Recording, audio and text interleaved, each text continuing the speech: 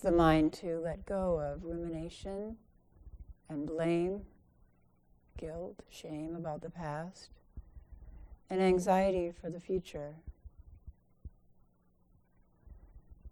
And begin practices that are relevant to this retreat. It's that constant movement of mind, past, guilt, future, anxiety, or imagining possible disasters. It's exactly that movement that creates and perpetuates our suffering. It's also exactly that movement that blocks us from seeing the eternal truth, the eternal peace that underlies everything, the truth that can put an end to our suffering.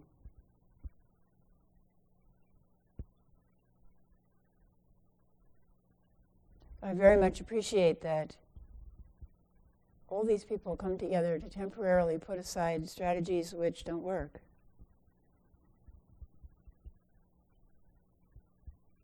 And to take on the work that does work.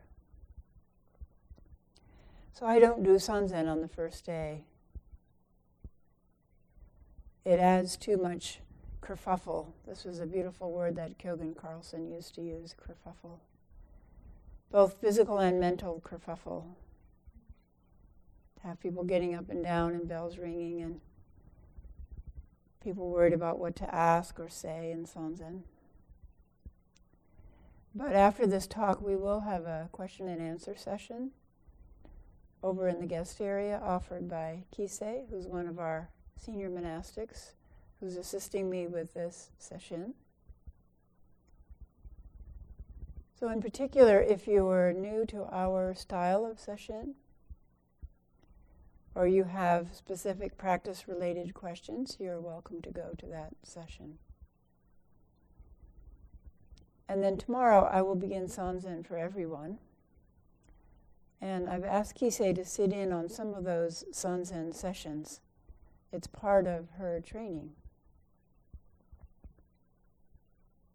Thus, if you're thinking of going to the Q&A session, you're helping yourself and you're also helping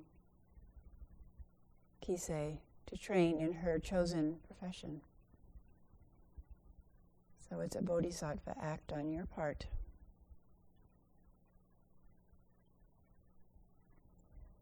Also, if anyone is having difficulty with Kinhin, because we have a fair number of people who are older than 60 in this retreat, just step out of the line and you can stand in the back. And you step out of the line when you come to the back of the zendo as you're doing Kinhin. And you can either just do standing meditation inside or outside in the hall until you hear the clappers, or you can do slow walking meditation back there against the back wall.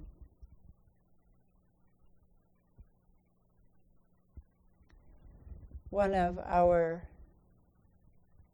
missions is to help people to be able to practice for their entire life, no matter what condition our body discovers. And also tonight we'll be doing a new chant based on the 5 remembrances. So traditionally in this retreat we chant the 5 remembrances every day. And we'll be doing that tonight, and I've asked our music master, Soten, to compose some simple music for those remembrances, and tonight he'll teach it to us. Some of our chants are musical. Those of you who are new might have noticed. And one of the advantages and disadvantages of music is it sticks in your mind. So when we do very simple chants with music or harmony, it touches the heart, not just the mind, but the heart-mind, and goes in deeper somehow, and then stays with us and can be brought up in times of difficulty. So it can be a kind of rescue remedy if it's in there. This sesshin commemorates the Buddha's death. It's called the Parinirvana Sesshin. We have 3 major celebrations of the Buddha's existence. We celebrate his birth with Ohana Matsuri in the spring. We celebrate his enlightenment at age approximately 35 at Rohatsu Session in December. And we celebrate his death at age 80 after 45 years of teaching in the Parinirvana Sesshin. His death is also called the Great Unbinding. The Great Unbinding, this applies to our death also. The time when the 4 elements could no longer be held together. It will happen to all of us when the forces of cause and effect that hold the 4 elements together become so weak that the 4 elements unbind.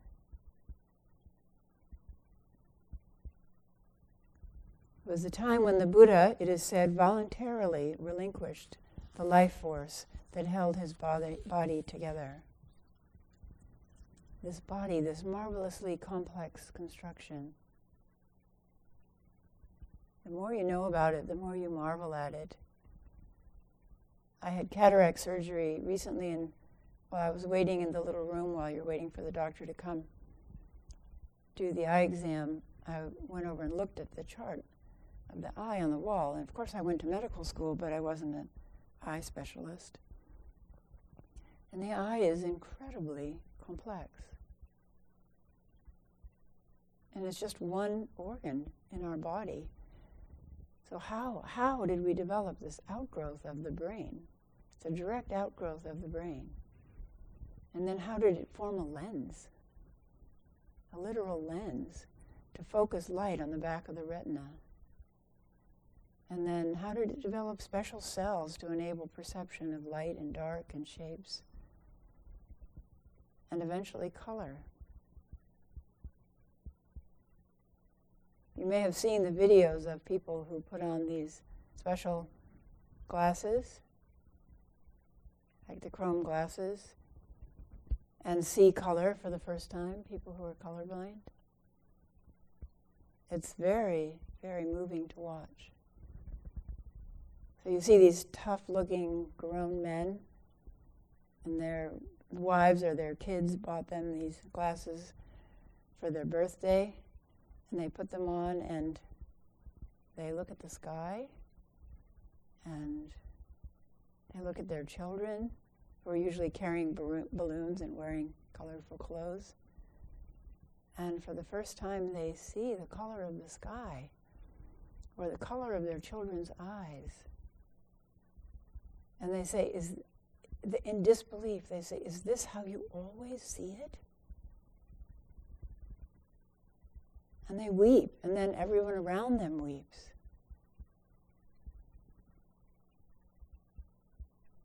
It's like when we catch a glimpse of true nature.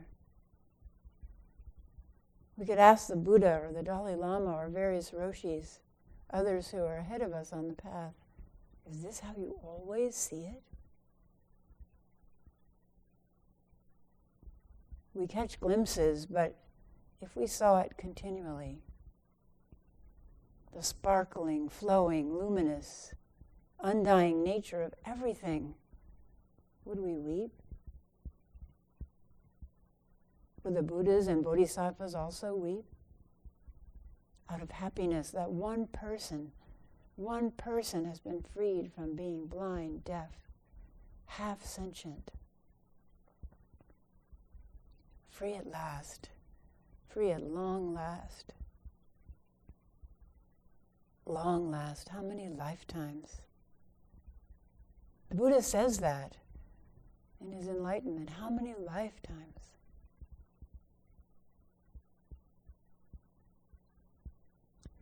We celebrate the Buddha's death by coming together to practice as he did. Long hours of meditation, constantly renewing mindful awareness, and unflinchingly investigating the great matter of life and death. It's called the great matter because if we don't solve it, if we don't see deeply into it, we will stumble through life confused and afraid, repeating difficult karmic actions moment after moment, year after year, lifetime after lifetime. We will stumble through life confused and afraid of death, flooded with anxiety when we hear about ways to die, earthquakes, fires, car accidents, mass shootings, trees suddenly falling in rain. It's not a happy way to go through life, dying each day 1,000 imagined deaths, stumbling through life crippled by fear, and crippled by the pervasive and milder form of fear, anxiety. Anxiety, the killer of joy.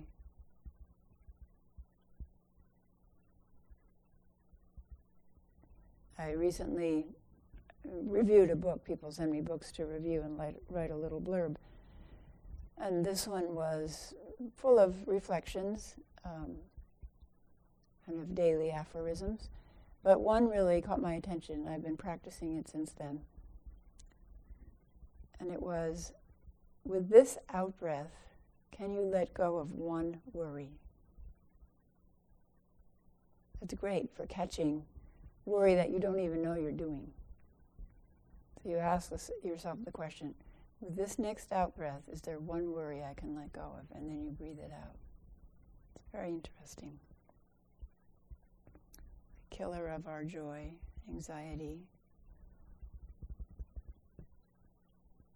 So people ask, well, if I lose all fear, then what's going to happen to me? Of course we should be prudent.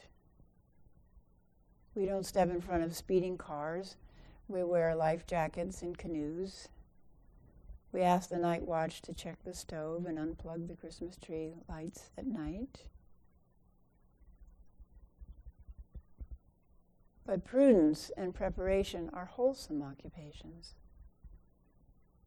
Occupations of body and mind. Doing something.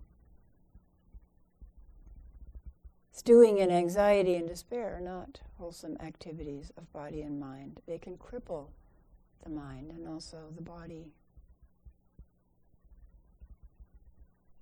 So the Buddha taught to be afraid of death, but he didn't mean constantly anxious about death.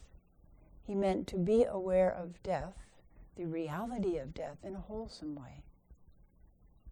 When we're aware of the reality of death in a wholesome way, it gives energy to our practice and vitality to our life.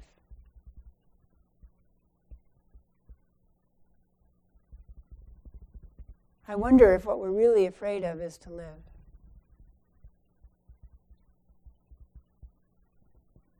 To live wholeheartedly. What do I mean by that? My root teacher, Maizumi Roshi, said over and over again, appreciate your life. Appreciate your life. 3 words, but you could practice that for your lifetime. And he meant appreciate your life with a small L and appreciate your life with a large L. Appreciate your individual life as a manifestation of great life.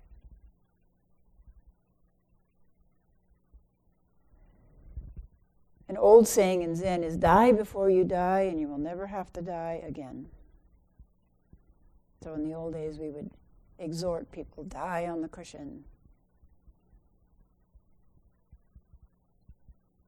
But I say, truly live before you die and you won't be afraid to die.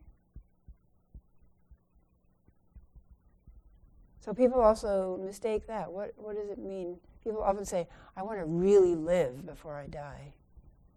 And what they mean is usually get drunk and, do a bunch of exciting things. Experience intensity in their life. But in our practice, to really live means to do just what we've been doing since last night, to really investigate, what is this life? How do I know I'm alive? Sensing the life in our being. From the tips of our hairs down to the bottoms of our feet. Walking Kinhin, sense the life in the bottom of your feet. Truly live before you die, and you won't be afraid of dying. If you live life curious and interested in what's happening now, and how it morphs into what happens next and next. And you do that hour after hour, you won't be afraid of death. It will just be the next thing that happens.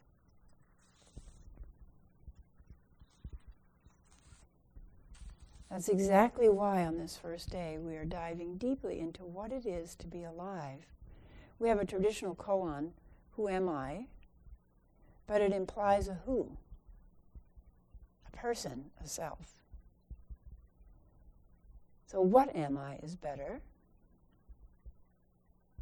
But I think it works better to ask, what is alive? How do I know I am alive? Sitting still on the cushion, plunge into that investigation, first in your own body, then walking, then lying down. Open all the senses to the question, what is alive within me now? Close your eyes and do it now. How do I know that I am alive?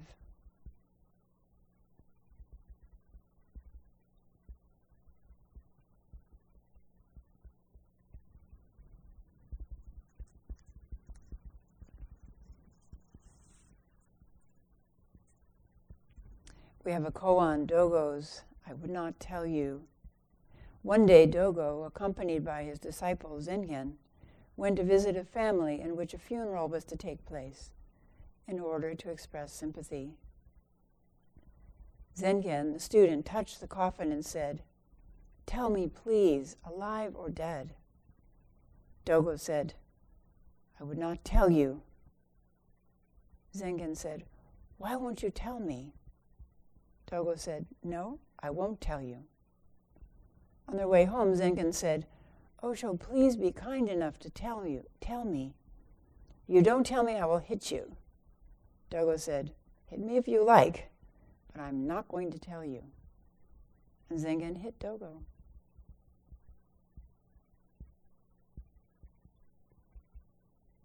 Alive or dead? Alive or dead?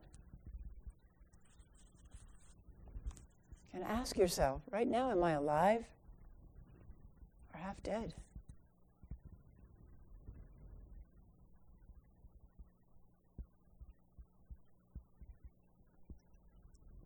The Buddha's death is called parinirvana, which means death without remainder. Nirvana, which he had gone through or experienced when he was 35, means quenching or blowing out, like blowing out a candle flame, or extinguishing a fire. So to think of the karma of our life as a fire. And the Buddha experienced nirvana at 35, but he had a remainder, he had a body that remained a vehicle for practice for the next 45 years. Nirvana also implies that there is no karmic remainder, nothing to be passed on to cause someone else suffering in the future. Isn't that the desire that all of us have, not to pass suffering on to someone else in the future? We're all concerned about the world problems that we are passing on to future generations, maybe to our own children and grandchildren. Pollution, climate instability, political instability, overt or hidden prejudice,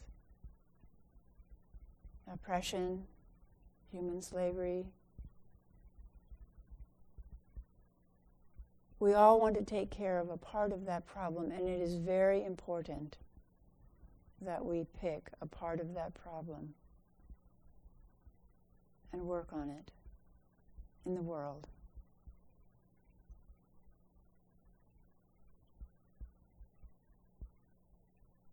We all want to take care of a part of that problem by recycling, by not using plastic, straws, or bags, by lowering our carbon footprint, by using renewable energy, by coming to know and making amends for the blindness of our prejudice. This is very wonderful. And we all need to take a part. If we sit and complain about the condition of the world and we don't do something about it, that anger is not at the condition of the world, it's anger at ourselves for not doing anything about it. So it doesn't matter what you pick.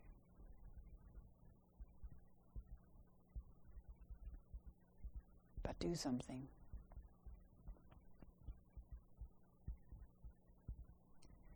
But we also need to set aside time to undertake the most essential change, that which underlies all the other problems in the world, changing our mind stream. It is the human mind, my own mind, that creates all of these problems. Practice gives us the incredible ability not to pass on the abuse, the trauma, the violence, the prejudice that we have experienced or generations before us have handed down to us. Practice gives us the ability to look into the greedy mind, the angry mind, the jealous mind, the ignorant mind, all the states of heart-mind that lie both within us and behind the larger problems of the world. You can pick any. I did this as an exercise when I was a young student, kind of testing the Buddha's teachings. And I looked at many problems in the world, and were greed, anger, and ignorance, and mistaken idea of self, and mistaken idea of impermanence, were those behind every one of those problems. And I couldn't find a single problem in the world that wasn't caused by greed, anger, ignorance, particular ignorance of who we are. Because if we're ignorant of who we are, then we become greedy.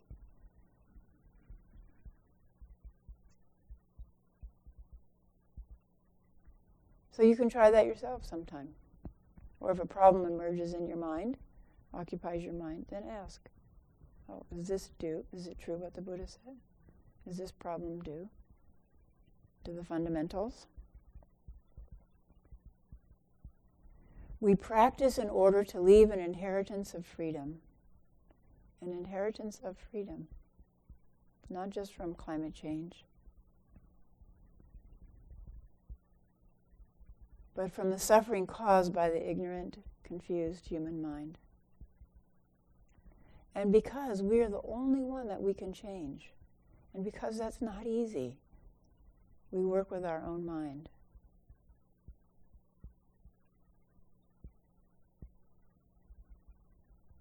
And because we are truly interconnected with everyone and everything else, then very interesting changes start happening around us.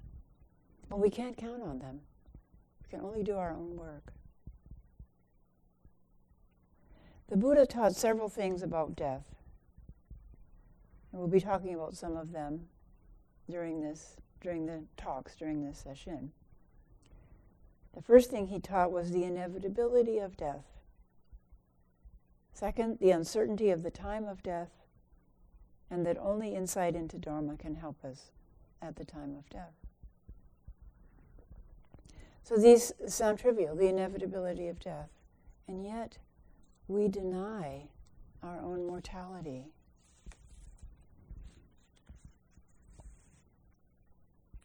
I remember when I was 30 and I sprained my ankle and it didn't get better right away. And I was really indignant. How could this be happening to me? And still, all the changes that happened to my body, I'm kind of surprised. I just, watching old people walk upstairs, I always thought, well, they should just walk. Just walk upstairs. What's the matter? Now I know why they didn't walk upstairs.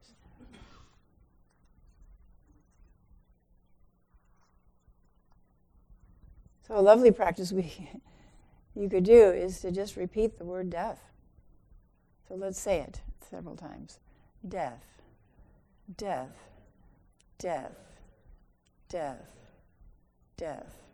Now say dead, dead, dead, dead, dead. We seldom say the word. Have you noticed how people avoid saying the word?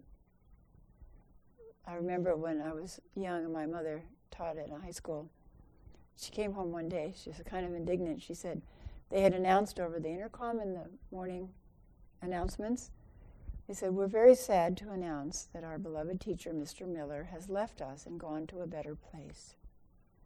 And she said, like, did he move to another city or get a new job? Why don't they just say, Mr. Miller died, he's dead? It's inevitable.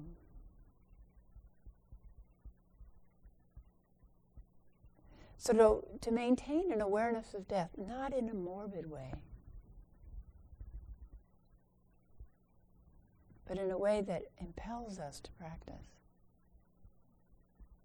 impels us to look deeper into what is life and what is death.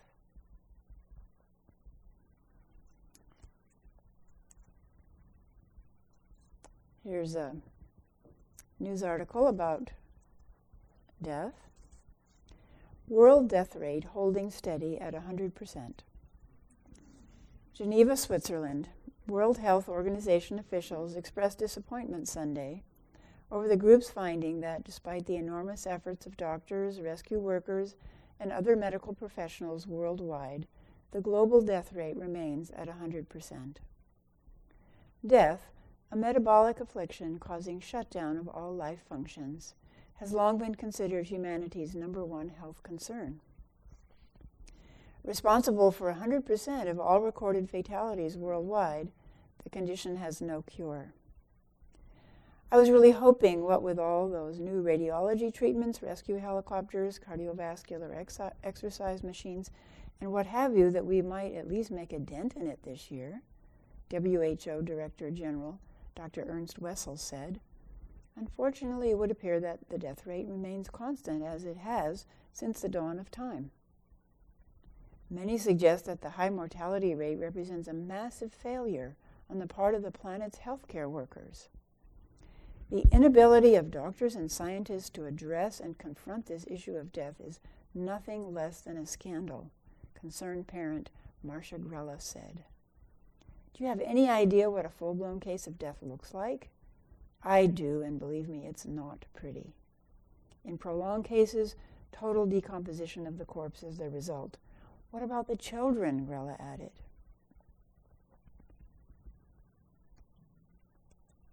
Everyone talks about death, U.S. Senator, fill in your senator's name, said, but nobody seems to be actually doing anything about it. I propose we stop mollycoddling death, not to mention the multi-billion-dollar hospital, mortuary, funeral, and burial industries that reap huge profits from it. Under a new law proposed by the senator, all federal funds would be withheld from the medical industry until it, quote, gets serious and starts cracking down on death. Consumer rights advocate and staunch anti-death activist Ralph Nader agreed. Why should we continue to spend billions of dollars a year on a healthcare industry whose sole purpose is to prevent death, only to find that death still awaits us all? Nader asked in an impassioned address to several suburban Californians. That's called a 0% return on our investment, and it's not fair. It's time the paying customers stood up to the HMOs and the so-called medical health professionals and said, enough is enough. I'm paying through the nose here, and I don't ever want to die. So that's from The Onion. And it's funny because it's true. We only laugh at things that have an element of truth in them. We don't want to die.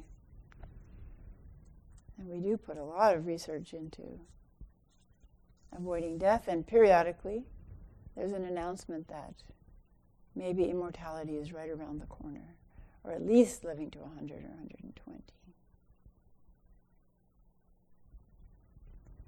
But in our practice, we look at it straight on. We don't argue against the inevitability of death.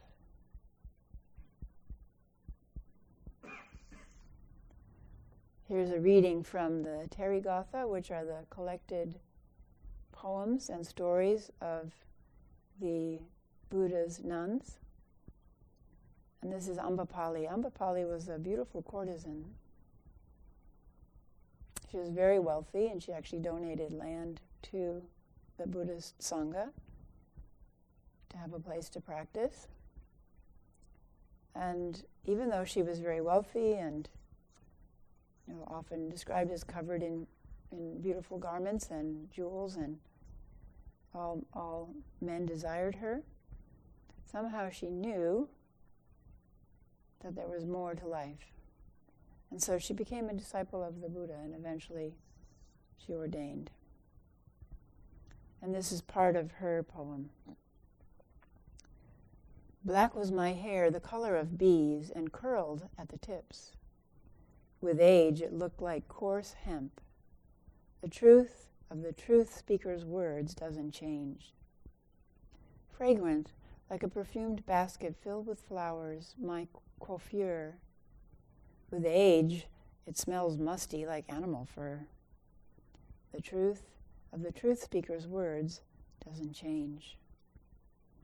Curved as if well drawn by an artist, my brows were once splendid. With age, they droop down in folds. The truth of the truth speaker's words doesn't change. Radiant, brilliant like jewels, my eyes, elongated, black, deep black. With age, they're no longer splendid. The truth of the truth speaker's words doesn't change. And she goes through all of her body.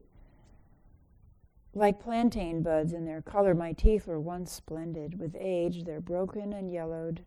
The truth of the truth speaker's words doesn't change. Like that of a cuckoo in a dense jungle, flitting through deep forest thickets, sweet was the tone of my voice. With age, it cracks here and there. The truth of the truth speaker's words doesn't change. Swelling, round, firm, and high, both my breasts were once splendid. In the drought of old age, they dangled down like empty old water bags. The truth of the truth speaker's words doesn't change. Like a sheet of gold, well burnished, my body was splendid. Now it's covered with wrinkles. The truth of the truth speaker's words doesn't change. As if they were stuffed with soft cotton, both my feet were once splendid. With age, they've shriveled and cracked.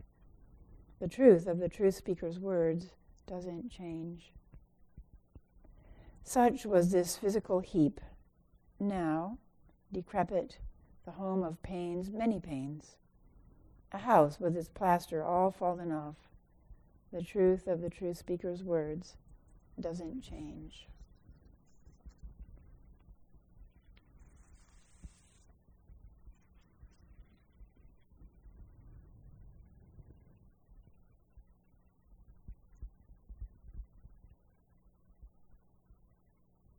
To hold awareness of death in a wholesome way, to encourage us to practice,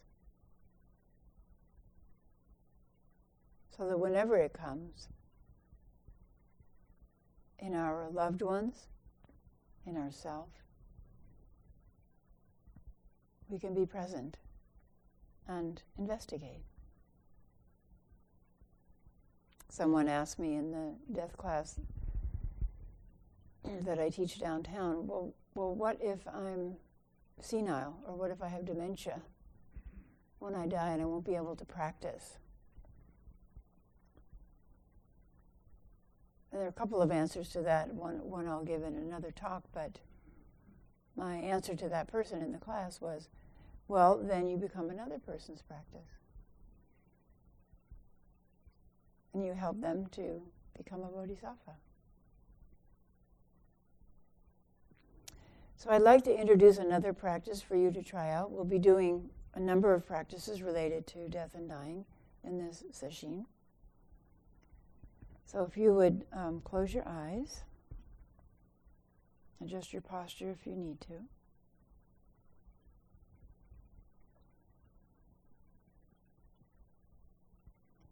And wrap your body in a cocoon of awareness.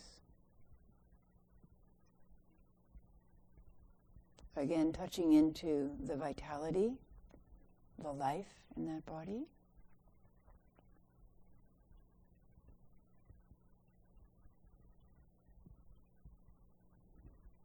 And then bringing your awareness to your eyes.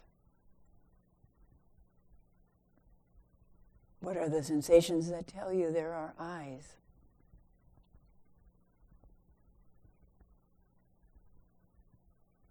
Perhaps movement, pressure, touch, coolness or warmth, dampness or dryness. What are the sensations in the upper part of the field of awareness that tell you there are eyes? And then we say, thank you, eyes, for, and leave a blank. And see if anything arises in that blank space. Thank you, eyes, for.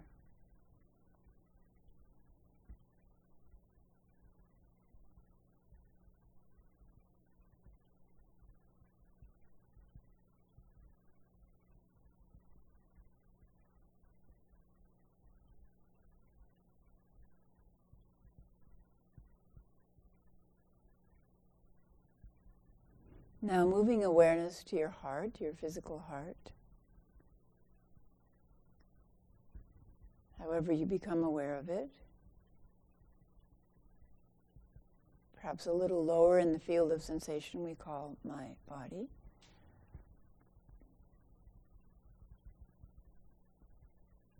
What are the sensations that tell you there is a heart? A beating heart.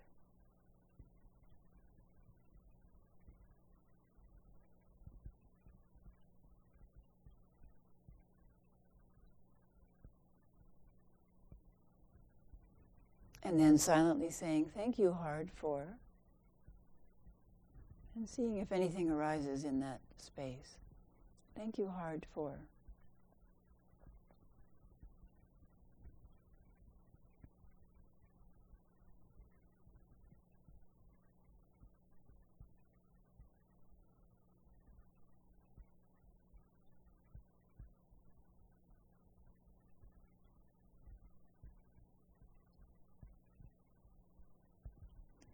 Now moving your awareness to your feet.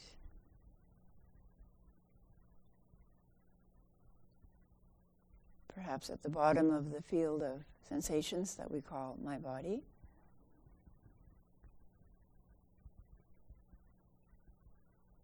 Full awareness in the feet.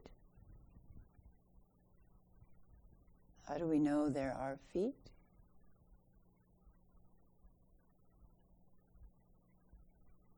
We cannot see them. How do we know they exist?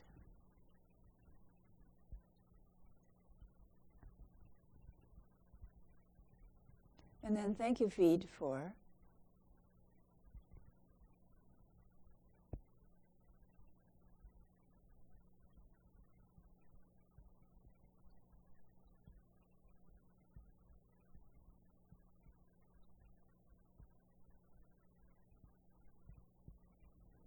And lastly, bringing your awareness to your mind.